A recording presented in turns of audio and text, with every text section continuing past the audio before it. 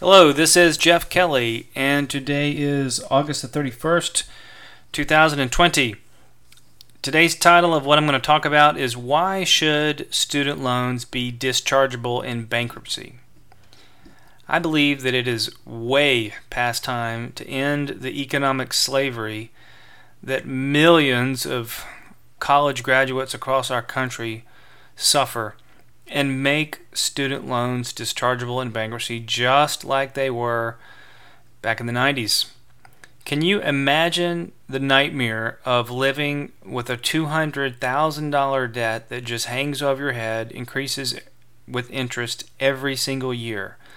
For many Americans, this nightmare is their daily reality. Want to finance a house? Forget it. Want to finance a car? Forget it. How about getting a loan to start a new business? Forget it. When a dark cloud of student loan debt hangs over your head, moving forward is economically impossible.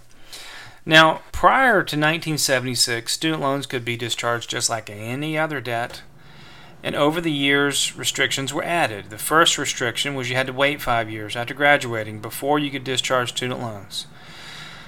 Then the goal line got changed to 7 years, and then in 1998 the hammer was completely put down, and student loans could virtually no longer be dischargeable in bankruptcy as a result. If you want to go to find a good summary on the internet about the history of student loans in bankruptcy, you can go to savingforcollege.com/article/history of student loans bankruptcy discharge.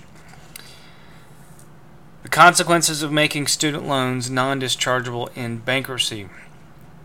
Since 1998, the cost of a college education has more than doubled in real dollar terms. Think about that. Doubled. When I went to college, the vast majority of college housing was extremely Spartan, shall we say. Today, most college dorms look similar to a resort, so that colleges can attract students, lure them into huge amounts of federally backed debt, and make millions. Most colleges now have bloated bureaucracies due to the lack of real market forces. The connection between the true economic value of a college education has been disconnected from the value that said education will produce because of the restrictions on dischargeability in bankruptcy. Many people have been sold on the idea you cannot have a successful life unless you have a college degree.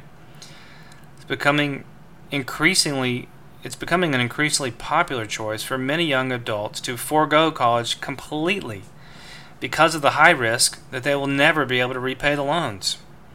As a result, someone who should go to college may never develop their full potential because of this artificially inflated price.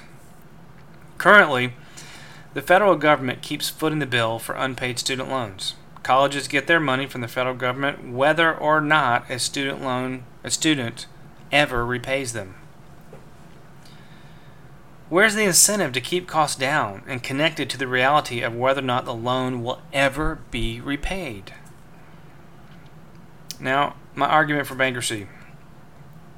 Many famous people in U.S. history have filed bankruptcy and gone on to do great things for the world. Henry Ford's first automobile company did not make it. Can you imagine a world without Henry Ford? Thank goodness he was able to file bankruptcy, recover, and get a fresh start. What about Walt Disney? Can you imagine a world with no Disney, no Mickey Mouse, no Disney World? Thank goodness Walt Disney was able to file bankruptcy, recover, and get a fresh start. Because of the current non-dischargeability of student loans, many college graduates who have tons of student loans have never been able to recover from the debt load. What a horrible shame. How many marriages never took place? How many children were never born? How many houses were never built? How many businesses were never started because of the dark cloud of excessive balances on student loans? Any answer to these questions is pure conjecture, but I think it is safe to say that if we could estimate it, the answer would be in the millions.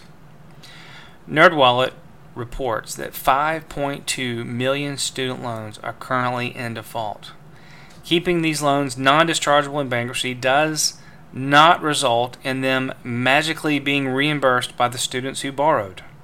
99% of these loans will still never get paid. Bankruptcy has made the United States the best country in history. If you want more detail on that, go to my website, www.kellycanhelp.com, and type that in. I've got a link to it also on my blog. Giving people a second chance makes sense in so many ways. Remember, there but for the grace of God, go you. Bankruptcy is not some magic button people press to make all their debts go away. To file bankruptcy, the debtor must submit documentation under oath to a court of law showing that they are in fact bankrupt. People who attempt to abuse the system end up in jail. The lawyers who work for the United States bankruptcy trustees take their job super seriously, and they will zealously enforce the law. My point is that when someone can afford to pay their student loans, they should continue to pay their student loans, even if the loans become dischargeable once again. In conclusion, our bankruptcy system should be allowed to determine who should and should not repay their student loans. Thank you for tuning in.